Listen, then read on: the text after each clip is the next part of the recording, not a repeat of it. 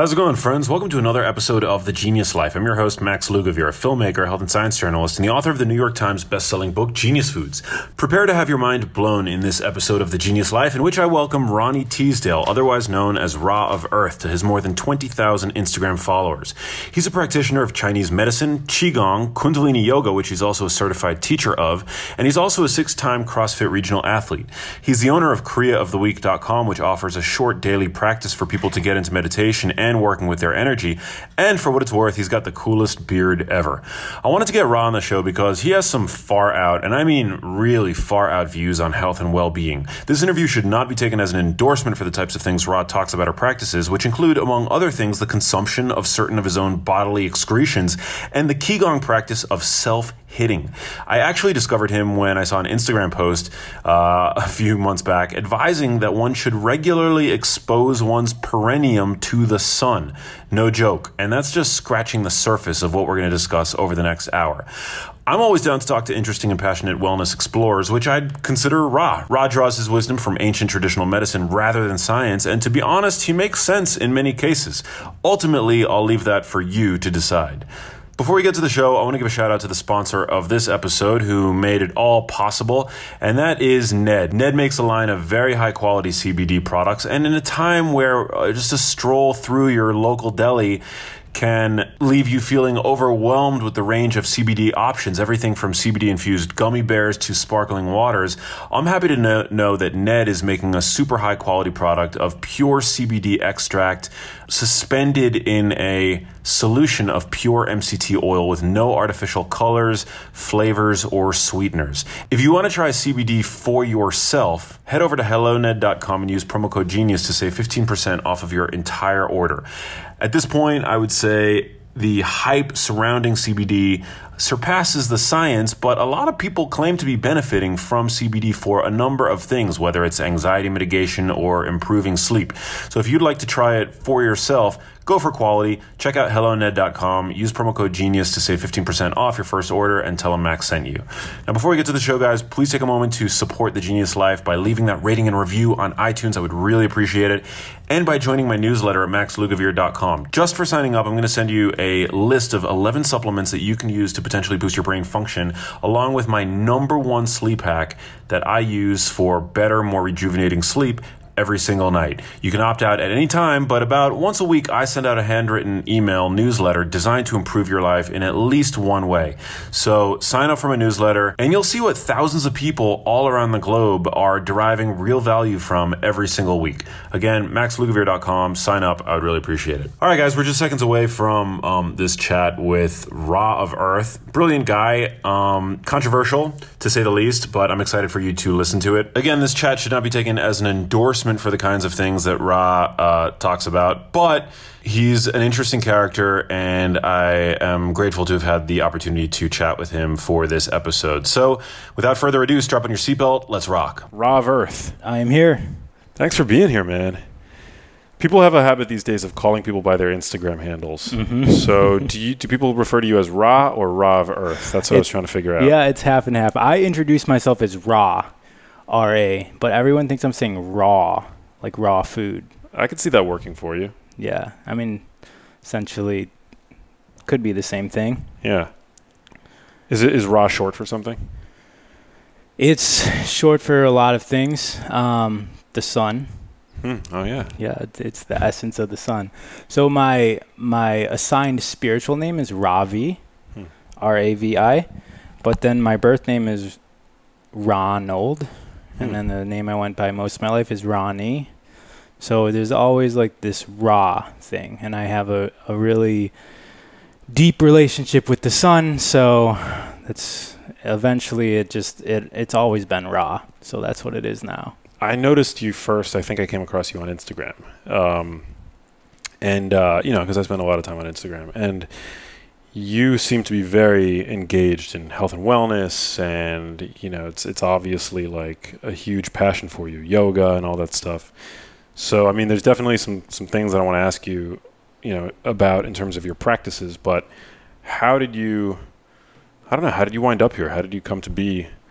How do you go from being Ronald to becoming Ra of Earth? Like, what's that backstory like? I grew up in Michigan, So from 3 years old to 23 years old, I was in Michigan. I played hockey that entire time from 3 years old to 23, and the choice was continue on as an athlete, a professional athlete, or move to California.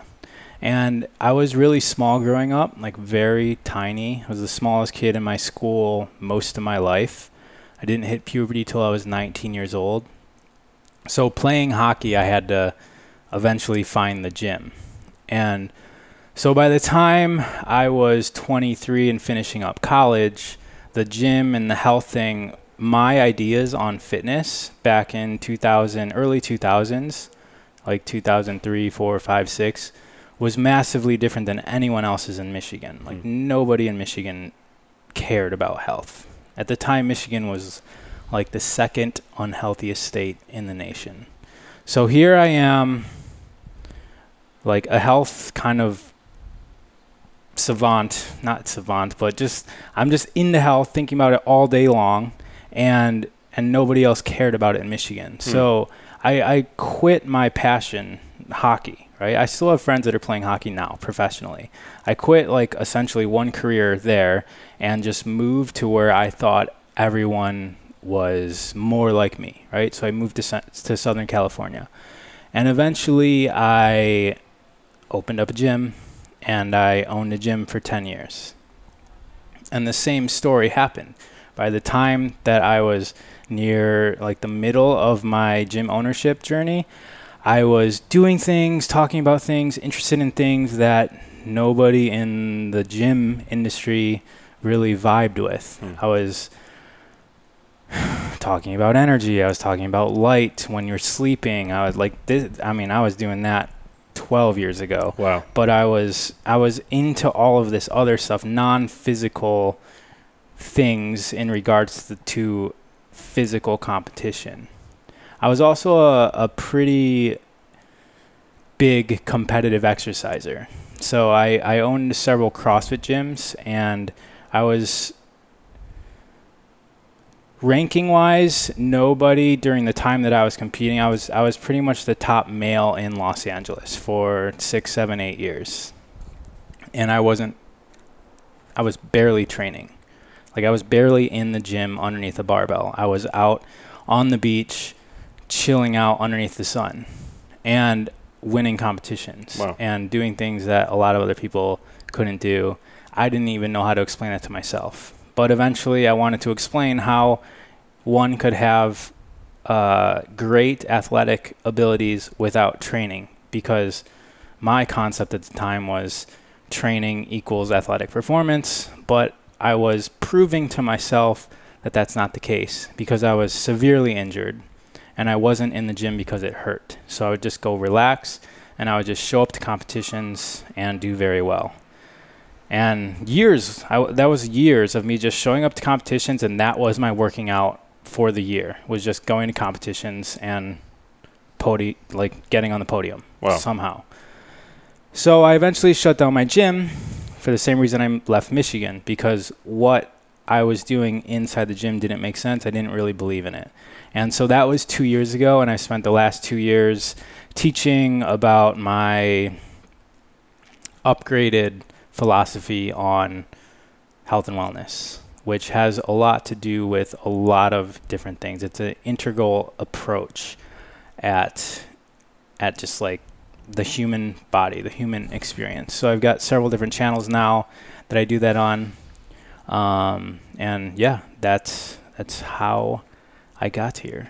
So it's so awesome. But like, where do you source these various modalities from? Like, is it ancient texts? Is it like purely intuition? Like, where do you get these ideas from? So it's a little bit of everything.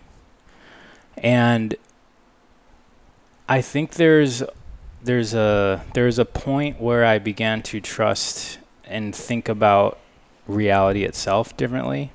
And so when it comes to information that gets inside of my head, I trust that the right stuff's getting inside my head. So I kind of walk through reality listening to the conversations I'm in. If somebody suggests a book and it feels right, then I read that book.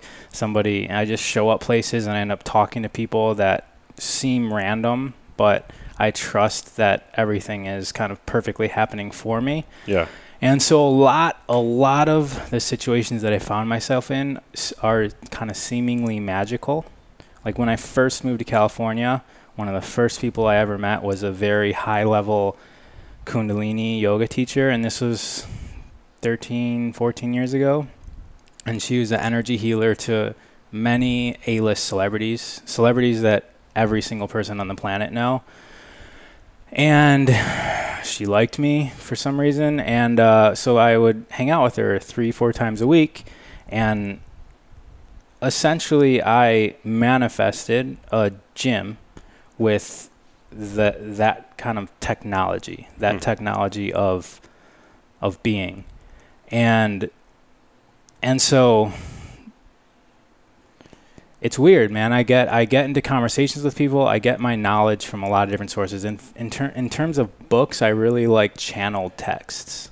So texts where people are either unconscious or in some sort of trance where they're channeling an entity of some sort. It might be one of their other lives. It might be an extraterrestrial, an inner earth being. They're all kind of different. So I've read a lot of channel texts, and I've read a lot of ancient texts. I've seen a lot of people talking and explaining what the ancient civilizations know. And after 10, 15 years of doing that, really what you notice is that there's similar themes, and those themes are really what you can kind of take as truth. I've never heard of channel texts. Oh, really? Yeah. Really? It's a whole subgenre of books that are like written while people are unconscious. Like, how does that even work? So there's different versions. Sometimes also people put other people into hypnosis, and then through that hypnosis, they can kind of go in through portals and access other realms of reality. And I'm kind of using these words that probably all need definition to a skeptic, you know. But throughout all of history, all of the elites have used oracles, and an oracle is the same thing. And sometimes the oracle is under psychedelic sort of hypnosis also, whether it's like fumes coming up from a volcano or defecation, like kind of poisoning the brain and accessing portals. But most of the elites used oracles to rule.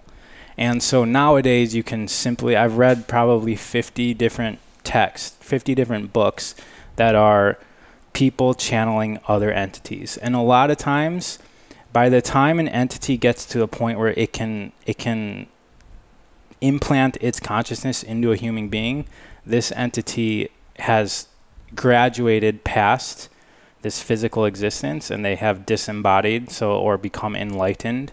So for the most part, a lot of these entities are multiple entities in one. So it'd be like an entire civilization of people that merged consciousness and now do not have a body. And then there's somebody on Earth who doctors and scientists figure this stuff out. It's not like some hippie person on a bus smoking weed. There's usually like engineers and stuff figuring out how to align the person at a specific angle so that there's transmission. And then they talk. They can talk to these entities and record them and like very scientifically produce a book that is word for word from this entity. I feel like I'm tripping just trying to wrap my head around this whole concept. It's pretty interesting. Yeah, I mean, it opens your mind up to a whole new perspective, right? Because the perspective that we take is from our own physical self. And if we learn or accept the perspective of a being that has kind of transcended this physical reality and can kind of tell us what happens after death, or, you know, what the purpose of all this is, even just a few pages could change your life, which is what people do when they do psychedelics. I'm not really into psychedelics that much, but I do know the effect it has on people, and really, like, people just see things differently, and then it changes their life. Yeah, I recently interviewed Michael Pollan, who just wrote a book about psychedelics called How to Change Your Mind. And what's so fascinating is that every human culture throughout history has used some type of mind-altering drug or substance or activity. I mean, I guess you can say gazing into a campfire can induce a trance state of sorts. Correct. Yeah. So it's all super interesting, like this interrelationship between psychedelics and higher levels of consciousness. Yeah.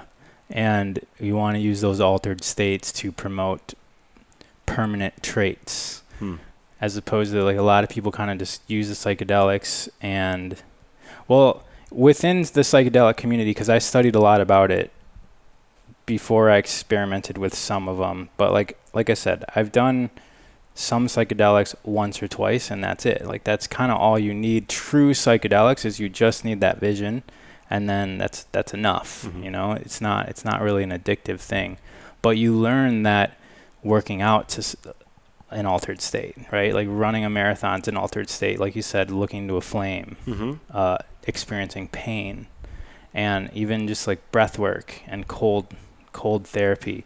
These things can be psychedelic experiences. Totally. And so something interesting about psychedelics, I don't know, maybe you have something to say. I've heard of that book before, and that gentleman. That's cool. You got to talk to him. Yeah. So from the yogic perspective, psychedelics got introduced when man started warring with each other. Because if you imagine tribes and tribal warfare, the leaders of the tribes are usually, like, within a warring environment, the leader is going to be the strongest person who killed the most people, right? So before that time, though, the leader was the one who is connected with source, because that would be in a mystic sort of tradition, that would be the most powerful person, the person who is most connected to the spirit realm. And so as war took over, though, the leaders of the tribes had no more connection to the spirit realm. And so psychedelics got introduced during this timeline, and because they were necessary, because no longer the leaders of the tribes were the ones that were automatically connected, they had to kind of use a tool to gain access to these other dimensions, these other perspectives. So I feel that one doesn't need psychedelics, and that, like, we can go into the tribes and see that all the tribes use it, but there's a time before these tribes that we see now, and they weren't all using them. That's just another perspective that I kind of take, is like, go historically, like start looking really far back. Like we're talking about Atlantis, Lemuria type stuff. You're not hearing and reading. These are also in some channel texts, or like firsthand experiences, firsthand stories of Atlantis and Lemuria. You can people are channeling this stuff. Wait, what is it? Atlantis and Lemuria? Atlantis is an ancient, like the underwater city. Yeah. Lemuria, which is like thought to be mythical and not real, but they were very real places, and all the ancient places on the earth talk about times and ages that humans have been more advanced than we are now, in a different way. Like, we are very mechanically advanced right now. We use physical machinery very, very well. There's ages, because a lot of these ancient calendars are tens of thousands or hundreds of thousands of years long. And when you ask, like, why is the Mayan calendar that long of a calendar when our calendars now are 365 days? It's because we're only looking at the sun rotating, or the earth rotating around the sun, and that's what we base our calendar on. But a lot of these other more advanced civilizations looked at the sun rotating around the galaxy. Wow. And when you start looking at the sun rotating around the galaxy, there's seasons, just like there's seasons when the Earth rotates around the sun. And the seasons around the galaxy lead to different energies impacting our sun, which impacts the planets and impacts our DNA and just who we are and how this physical environment operates. Like right now I'm sitting next to you and I can't really feel energetically who you are as a person. I don't know how hungry you are. There are people on this planet who can kind of have these abilities, but I don't. There's times, there's ages where the human connection, this is amplified because scientifically we know that it's all just energy. And in theory, I am connected to you. Not in theory, in scientific documented. Yeah, we are connected. But in this cosmic environment, in this cosmic season, we have separation. There's other cosmic seasons where the energy is amplified enough where we actually are more connected. And so that would lead to a more harmonious environment for all living creatures on this planet, right? So that's just an example of what could be different in another season of energy around the galaxy. And this is the season we're going into, actually. You may have heard of the Aquarian Age is like upon us. The ending of the Mayan calendar in 2012 represented a lot of endings, and we are in this new beginning. And so this new beginning is a more connected reality, which is what the internet represents and this podcast. Like this is kind of an artificial telecommunication, right? We're talking right now, but thousands or millions of people can listen to it. It's like telepathy, right? Yeah. Yeah. So we're using machine technology now to simulate probably what we're going to be able to do naturally. Not because of technological advances. I'm saying it'll happen naturally because of energetic advances. And all of this stuff is also confirmed by organizations like NASA. Like they're taking pictures of the heliosphere, the sun's atmosphere, and noticing that it's pushing into some sort of energy cloud. It looks like it's being crushed. And even in like the Bible and many ancient texts, they talk about a solar flare. Like last time was the flood, this time's going to be a solar flare. And if you imagine the sun pushing into a different energy field, like once it breaks through, it's probably going to burst of some sort. And that's probably going to change life as we know it on this planet. The planet itself is probably going to be okay. Whether we are, quote, okay or not, like do we live, that's to be determined, and our own concept of what living and death means is our attachment to it. So I don't know what that story looks like. But we can look in the past, Atlantis, Lemuria, I don't even know why I was talking about them, but these ancient civilizations, man. I mean, and the Mayans, like how incredible that millennia prior to the invention of the telescope, they had a concept of galaxies and that they could foresee these seasons, which obviously vastly, are they're just way larger than any one human's lifespan, right? So it's like it's just fascinating that they would conceive of something on such a grand scale during such a limited time of mechanical technology. I mean, they had technologies, obviously they were very advanced, but right. And so then it's as a living being on this planet, I've like taken the responsibility of figuring out like what they know and how is that applicable to us. How can we use what they were doing? For instance, the pyramids. How is that built? We're trying to explain it, or at least the teachers in my elementary school were trying to explain it in terms of mechanical technology. They used trees and rolled it with like woolly mammoths pulling it. It's like this whole thing, right? Like there's slavery, and they used 100,000 people to move each one of these stones. And if we can just step outside that perspective and just like read the stuff that's written on the walls, like they tell us like the shit was just built in one day with somebody's mind. and maybe an onk. So if we can kind of just like accept that and kind of download the codes from that, there's a lot of inferences and it's a psychedelic experience. Like, it changes how we perceive things, and we can use that. We can rely on it. And that's the stuff. That's what I enjoy teaching now, because I enjoy learning about this stuff. How does reality work, and what control do we have over it? We were talking about altered states and how to achieve altered states of consciousness without the use of drugs. And I've heard of breath work being one of those sort of gateways. Mm-hmm. And you're really into Kundalini yoga, right? Mm-hmm. I don't know anything about Kundalini yoga. Okay.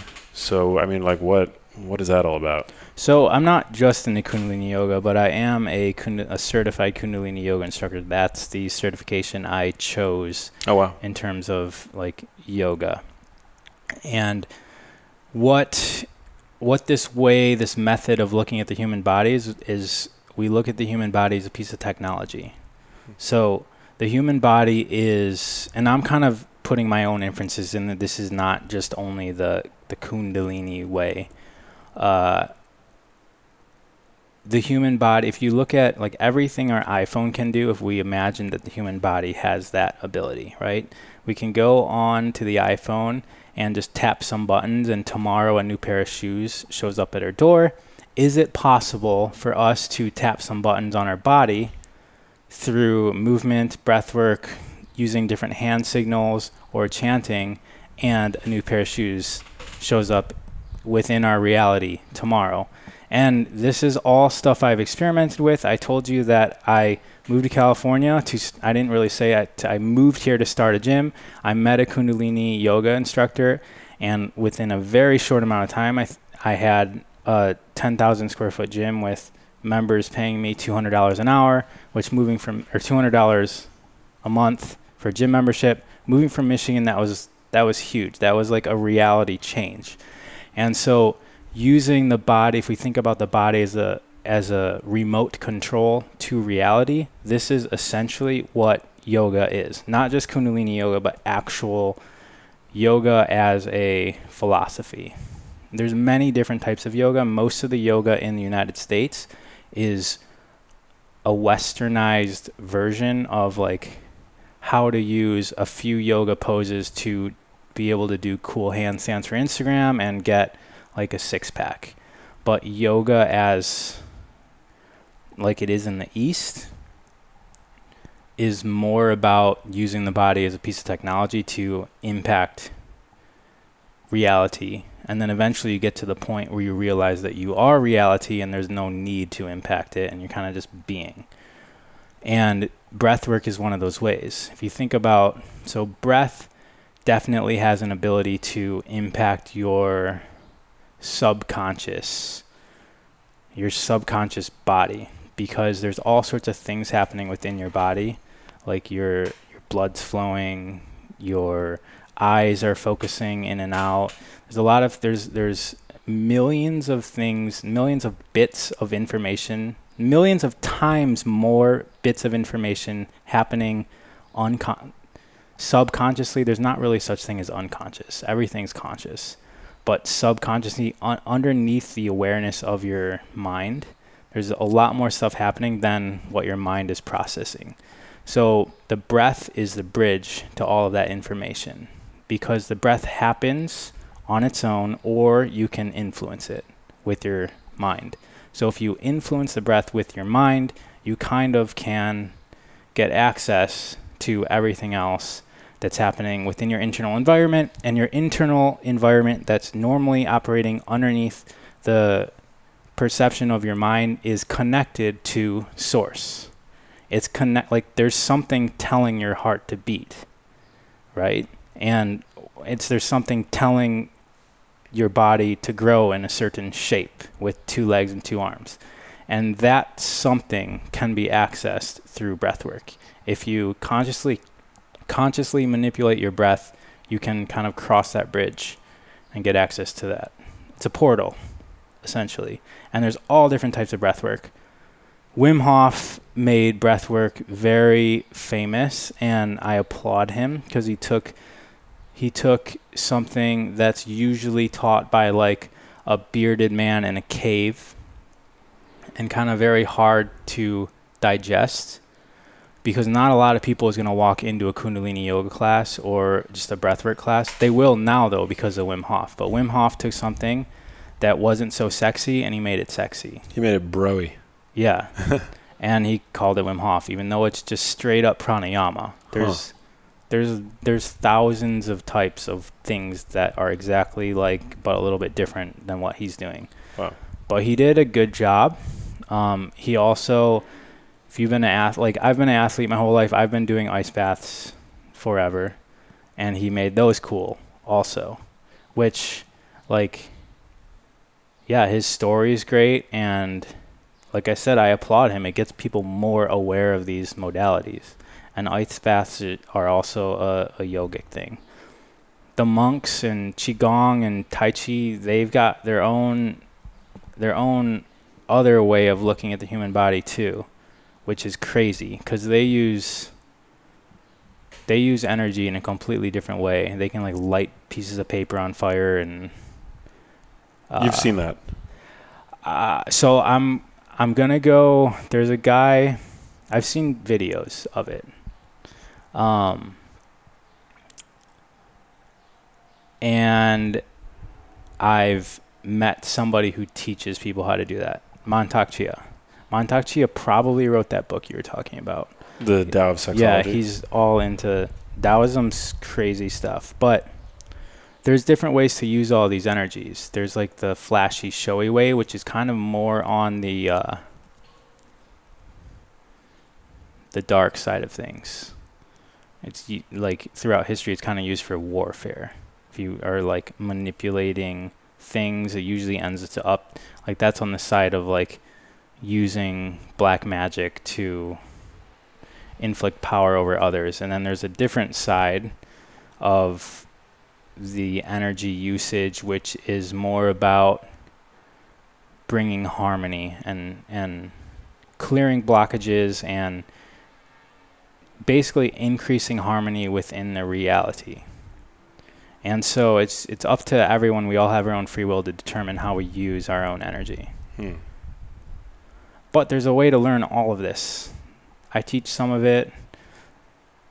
I've got a website where I do 20-minute kriyas. So a kriya means to do in Sanskrit. And I've got kriyaoftheweek.com, and I do like, I kind of like Wim Hof. I made something that's very like esoteric. Yeah, and I just like 20 minutes a day. I'm just asking someone just like, here, 20 minutes a day, can you do this? And we do like, quote, weirder things than you would normally do in the gym or a yoga class, but it's just 20 minutes a day, and we repeat the kriya every day of the week, and then we get a new kriya the next week. Wow. And it's actually mostly not that esoteric. It's about the organs. Because we were just talking about breath. The organs actually all interconnect throughout your entire body system also. There's energy meridians running through all of your muscles into your organs, and your organs connect to your emotions. And your emotions are your energy, right? Energy in motion. So one of the first things taught to Egyptian initiates, which again, this comes from another channel text called Initiation, where this lady remembers one of her past lives where she was a daughter of a pharaoh, and she goes through the entire initiation practice in Egypt, in what we call Egypt, and she had an elongated skull, and she talks about the process, like what these initiates went through. And one of the first things they learned was to control their emotions. She would have to be able to become happy, and then sad, and then angry, and then frustrated, and then lonely, like instantaneously. They went through a process. But this was, I think, the second thing she learned. And with that energy, we can control. Like people may not realize that we're kind of co-creating all of this, right? This is kind of our creation. Everything in our life is our creation. When I look around me into where we're sitting right now, I realize that everything in this space I made be here. Like, I remember where all of this stuff came from. And that's an easy exercise to realize that your entire reality is a creation of your own self. Just sit in your bedroom and look around. And you can do this in a park. Everything in the park is there for your experience. And so as our emotional energies shift and change, we change our environment through those emotions.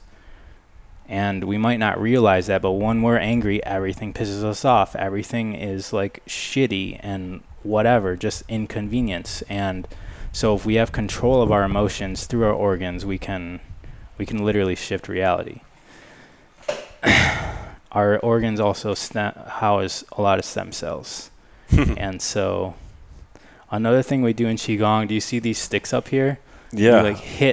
You basically hit yourself. What? So that the fasting's another one of these psychedelic experiences. This is why Jesus went into the desert and fasted for 40 days and 40 nights. And he had a psychedelic experience and whatever, connected to source. Yeah. So when the body is... So when we talk about ice baths and breath, what we're doing is we're getting ourselves closer to death, right? Artificially.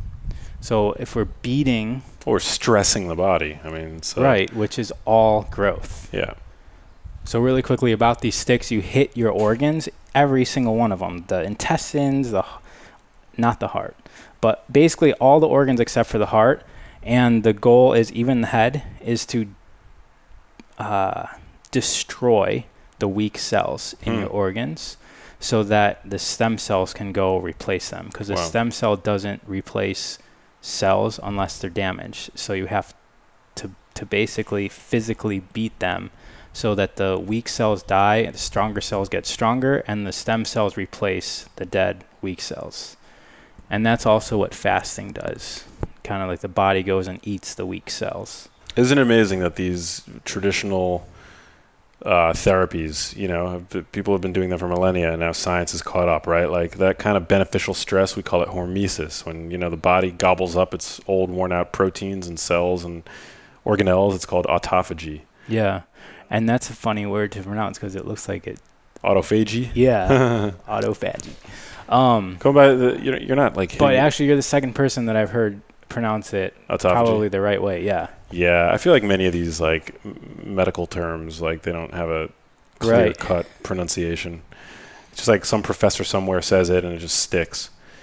You're not with those sticks, so they look like kind of chopsticks. Like they're not too thick. Yeah. Thankfully, you're not hitting your balls with them, right? I mean, that would kill. No, that would be awesome though.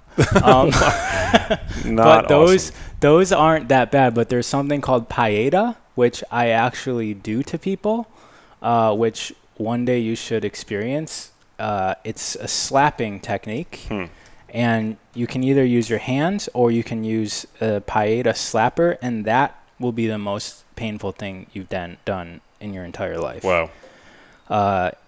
And that doesn't really work with the organs. It works with the energy meridians in your body, and you slap the insides of your elbows, the backsides of your knees, and the insides of your knees. That's like the level 1 first day, and that's to clear all of your energy meridians, and it's hitting your organ meridians. And then from there, you slap the F out of wherever you have injuries. So if you have a shoulder injury, you basically slap one spot for 5 minutes, and it damages everything. It clears everything, and it gets everything gets replaced with stem cells. So it's essentially stem cell therapy.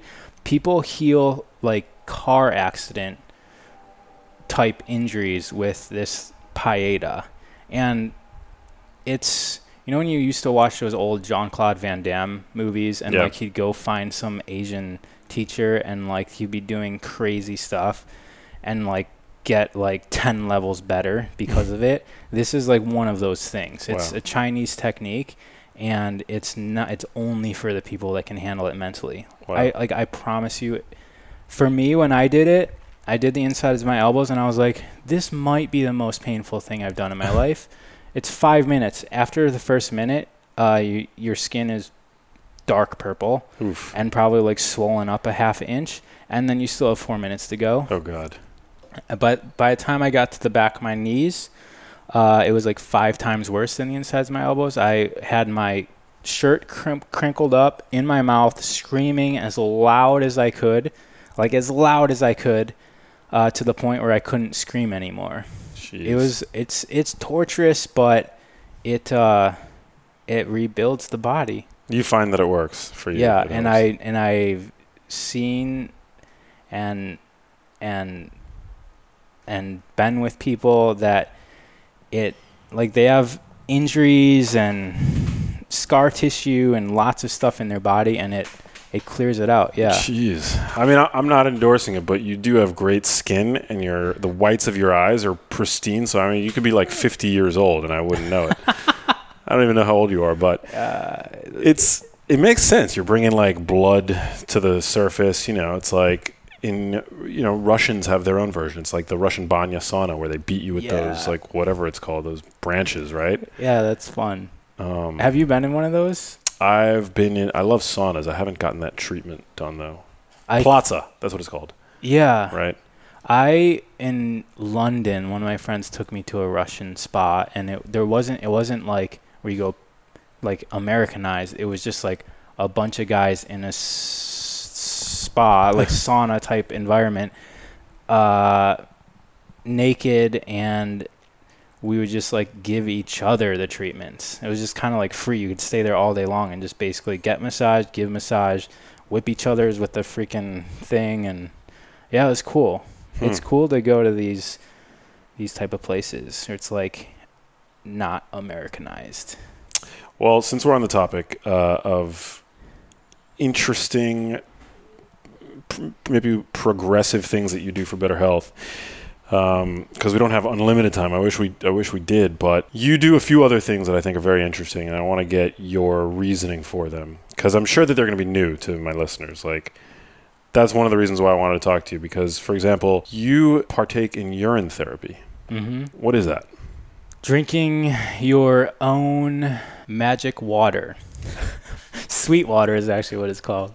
Sweet water. That's sweet water. So, if anyone wants to practice it, the first urine in the morning, in the middle of the stream. So you want to kind of like pee a little bit, and then collect the middle of the stream, and then not the end of the stream either. So it's like midstream urine collection.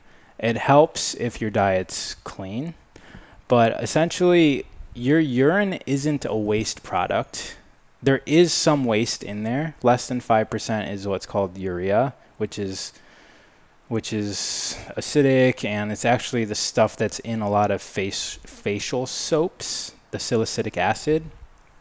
But besides that, a lot of urine is basically the body, is it the kidneys? The kidneys are regulating the blood and basically topping off all the levels. So if you have extra stuff in the blood, extra nutrients, that too much of whatever, salts, micro minerals, all of this stuff, the kidneys are taking that and putting it into your urine.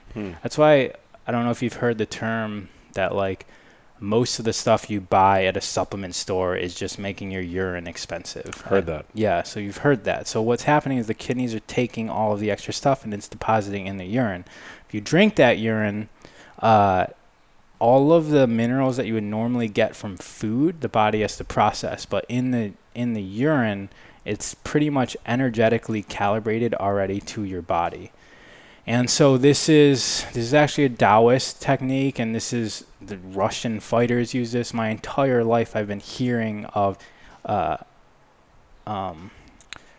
American Indians also. I've been hearing of other cultures, just stories of people drinking their urine. And about 5-6 years ago, I just started doing it without even researching at all about like whether it's good or bad for you.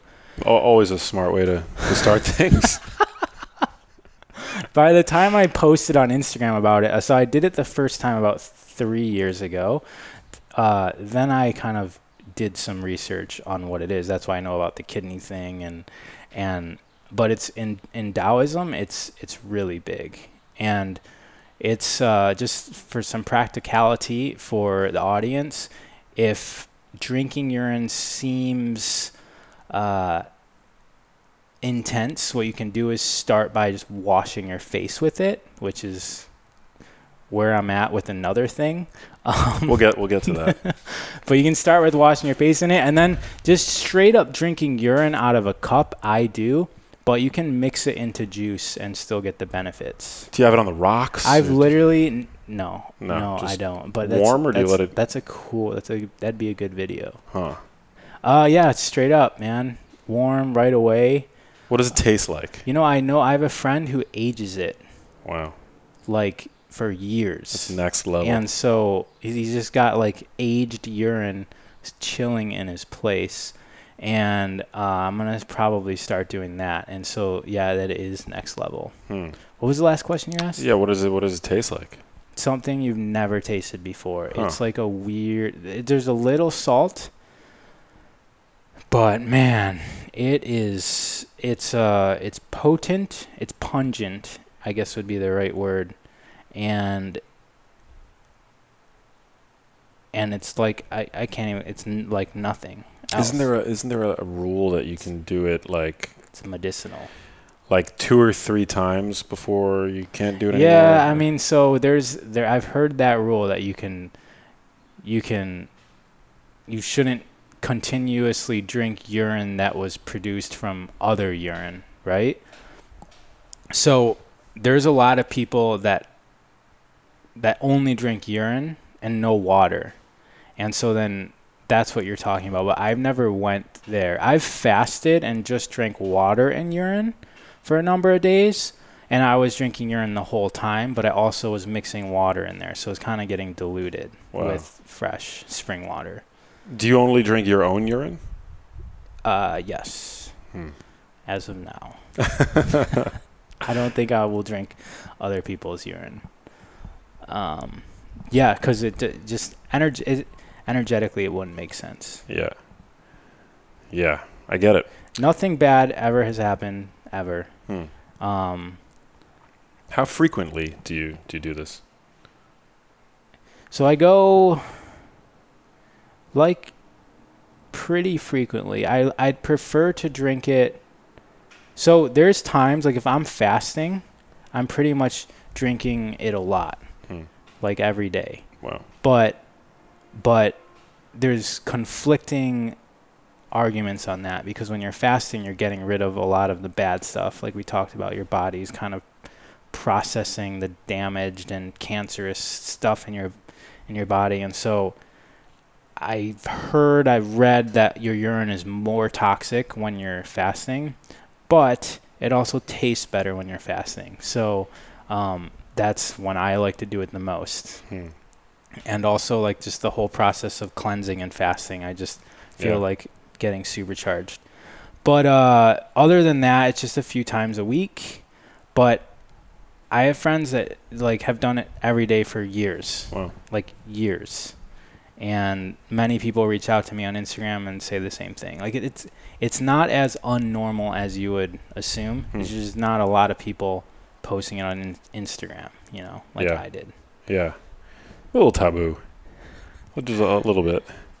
You, a lot of people wear, before going to bed, they put on like a nice like face mask, purify the pores. You also like to use the occasional face mask, but yours is of a particular substance that I find to be very, very interesting that I'd like to talk about. You do menstrual blood face masks. Yes, which work. So first and foremost, they work. The next day after that, your face, it feels unlike anything you've ever experienced before. It feels like, I don't even know. It's just, I want to say baby skin, but baby skin doesn't even encompass how it makes my skin feel. It actually feels like the actual skin itself is more hydrated, so it's like thicker. And this is just kind of a stage in where I'm at. I'd eventually like to, and I'll come back and talk about it, but I'd eventually like to consume menstrual blood mixed with semen. So that's kind of like a drink that's like a drink of immortality, which is written in some other texts. But I'm not there yet because there's some questions I have about drinking menstrual blood and being like energetically locked to the female for multiple lifetimes. So I'm not there yet, so I'm placing menstrual blood on my face now. And menstrual blood is if you think about, and semen are like, these are to produce another life, right? So there's menstrual blood, definitely, yes, the body's getting rid of the ovary. It's like shedding what would be a baby. So technically it could be termed as waste, but really it's because you didn't get pregnant. It needs to get rid of this so it can start a new one, a new cycle. But within all of that is a lot of good stuff. There's a lot of good stuff in menstrual blood. And I also operate under the premise that everything on our body, so there's a study, and I can't quote who did the study, but it's got to be really easy to find. They pulled a piece of hair, and there's actually many different types of these studies. They pulled a piece of hair from somebody and separated it from that person and noticed that the person up to 6 months when the study ended, the person's health affects the hair's health, even though the hair wasn't on the person. So if the person developed the disease, the hair would develop the disease. Wow. And they've done this sort of things with living cells. Like they take a cell out of somebody that's living, and if the person goes to the airport and is all stressed out at the airport, the cell will become stressed. So when it comes to menstruation, ejaculation, even the stuff that we're excreting, like waste-wise, fingernail clippings, hair, like my hairbrush, I don't just throw it in the garbage or down the toilet for it to go into a sewer. I usually put everything outside into the earth. And women especially should, if this, what I'm saying is ringing true, they should menstruate into the earth. They should use one of these cups, yoni cups, and pour their menstruation into the plants around their house or into the earth. Because if these studies are saying that the hair that gets cut off your head or the cell that gets taken out of your body is getting affected by you, then probably the opposite's true. Whatever's happening to your cells as they come off your body is probably also energetically impacting your body itself.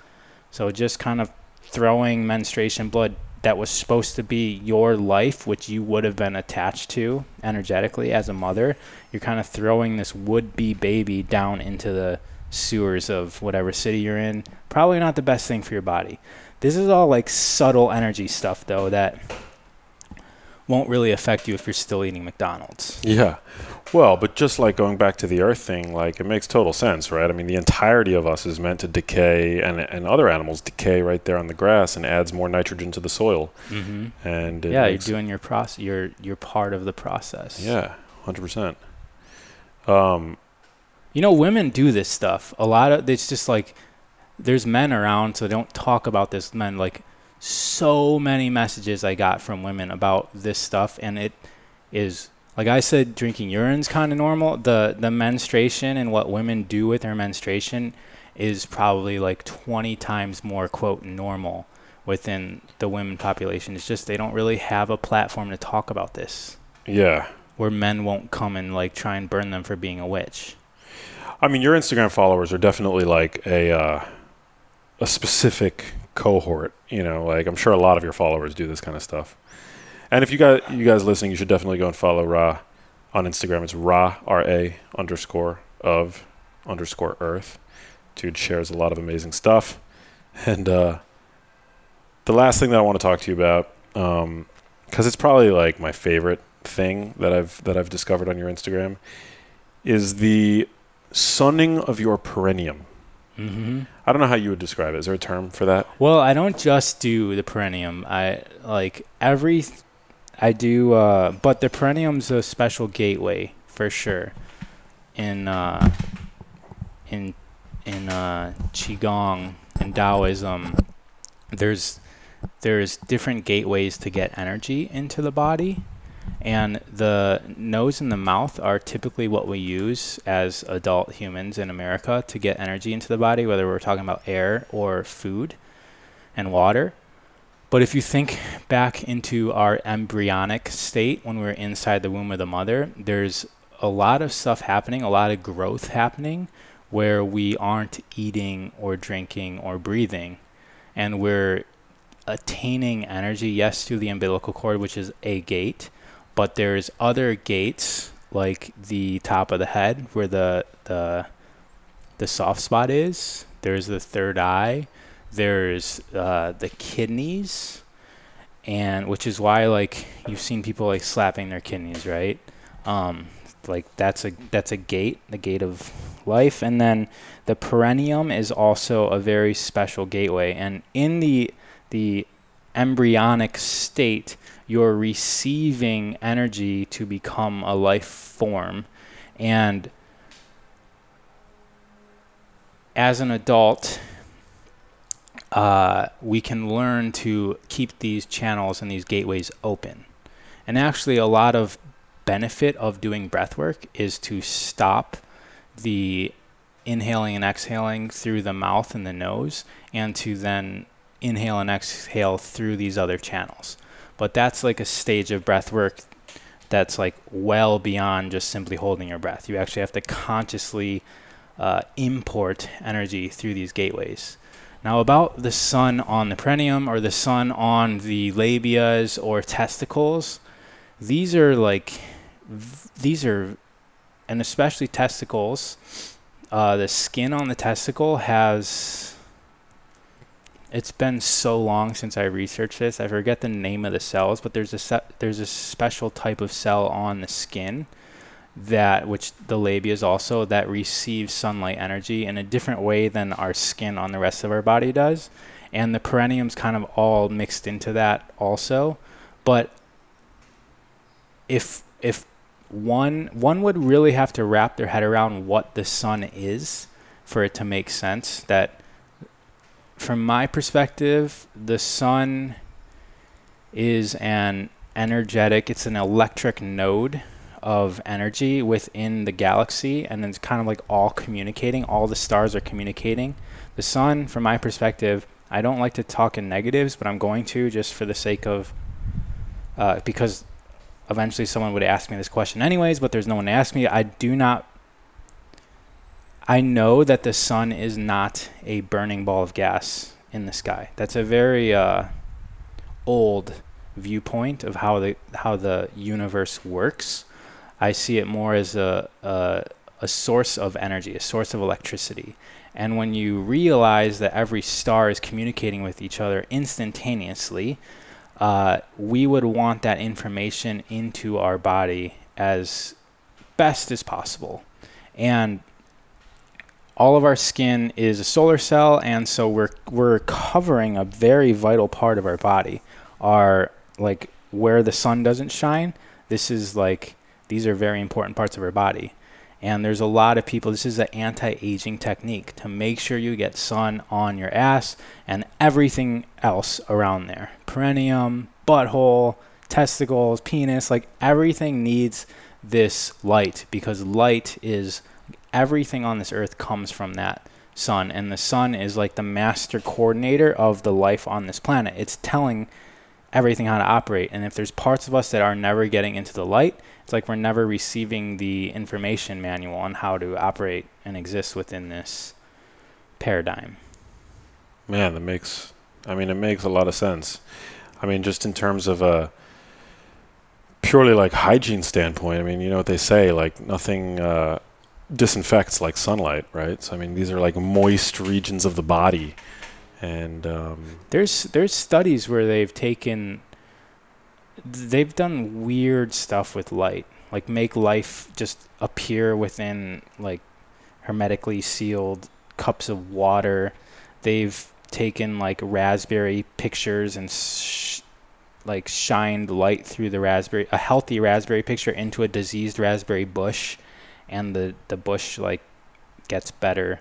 Wow. Like I said, the sun's changing, and so every single day the sun is gaining a different value of information, and it's changing all of our planets, and it's changing everybody on it. And yes, the sun is impacting us whether we're indoors or underneath clothes or whatever,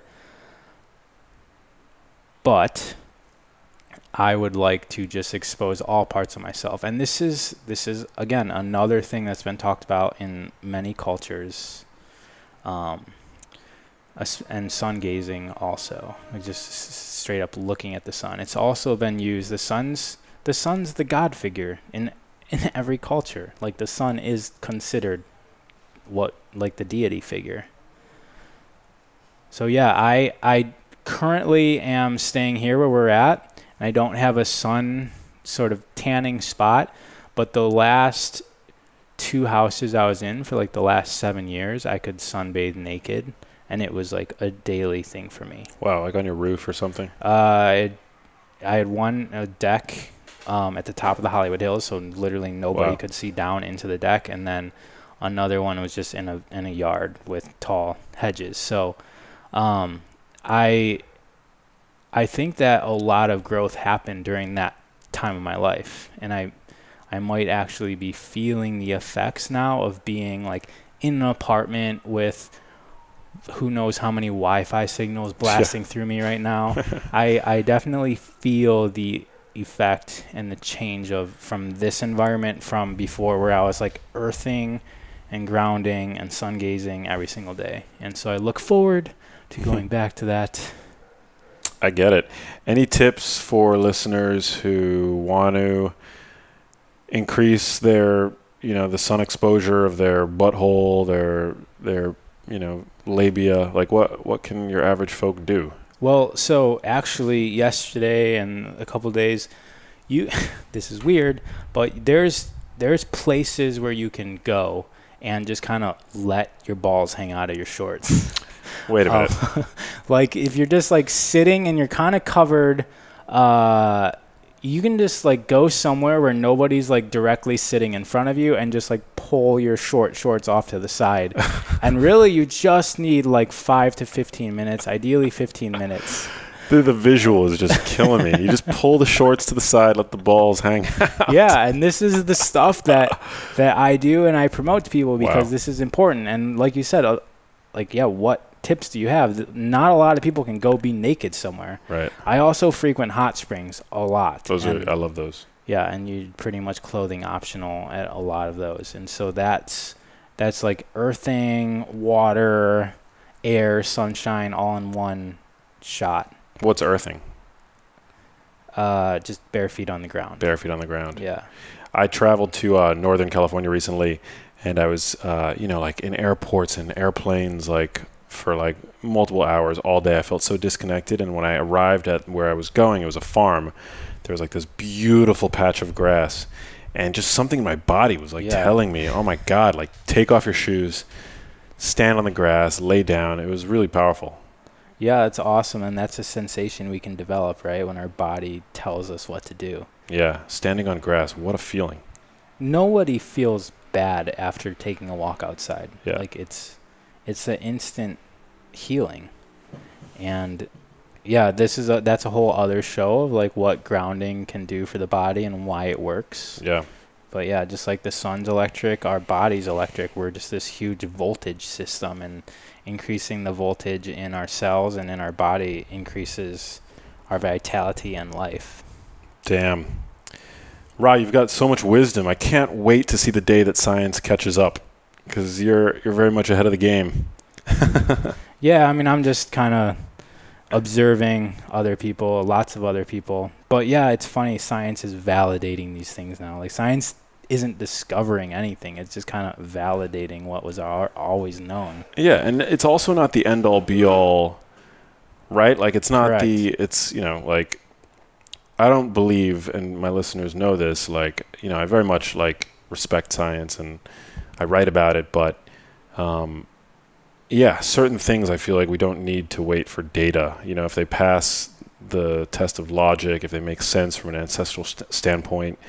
And also I have a lot of people in my life who are like intuitive, like you, and so I just feel like there's wisdom to be gleaned from people who are kind of out in the trenches trying to figure out ways of hacking the modern environment to regain the sort of happiness and peace and connection that our ancestors surely knew and that people around the world are still experiencing. But today I feel like we're all so disconnected that it takes, these ideas, wisdom like what you've shared. I have something to say about science. So even if science was perfect, which there's a whole other issue of politics and covering up data that kind of conflicts with others' data. But even if science was perfect, science is really good at proving what is true, right? But there's other maps and lenses for which we can perceive reality that have nothing to do with like what is or isn't. Like, for instance, there's this concept of 3 kind of equivalent maps. There's good, true, and beautiful. And they're kind of all independent, but measuring reality in the same way. And science is really good at measuring what's true or not true. But it doesn't take into consideration what's good or bad. So there's no question of like morality or anything in the spectrum of like good or bad. And also what's beautiful or not beautiful. And so just having a completely scientific version and concept of anything is very one-dimensional, and it's blinding if you're only kind of looking at like what do the studies say? What do the studies say? Couldn't agree more.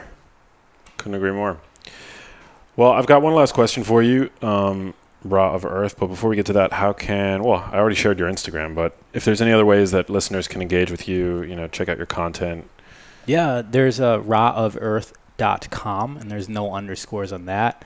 And there I've got practice of the day, which are like psychological. My first kind of love was psychology. I have a degree in psychology with a minor in exercise science. Wow. So I have a degree in psychology, and that's kind of my first love. And I share a psychological drill every single day on the Instagram practice of the day. And then also on rawoferarth.com, you can link to my website, kriyaoftheweek.com, which I share. It's a membership website. I share all this stuff about that human technology that we were talking about. So dope. And also, guys, go check out Ra on Instagram, Ra_of_earth. What does it mean to you to live a genius life? So this is the question you ask everyone, right? That's like the everybody question, yeah. So for me, it's about full spectrum awareness. So the one sentence answer would be to have a full spectrum awareness of everything that's happening around you, within you, and without you. And what that means is that we have multiple lenses in which to look at reality and to look at ourselves. We're not just looking at everything from a scientific perspective, like we're saying. We're also looking at from many different multiple dimensions.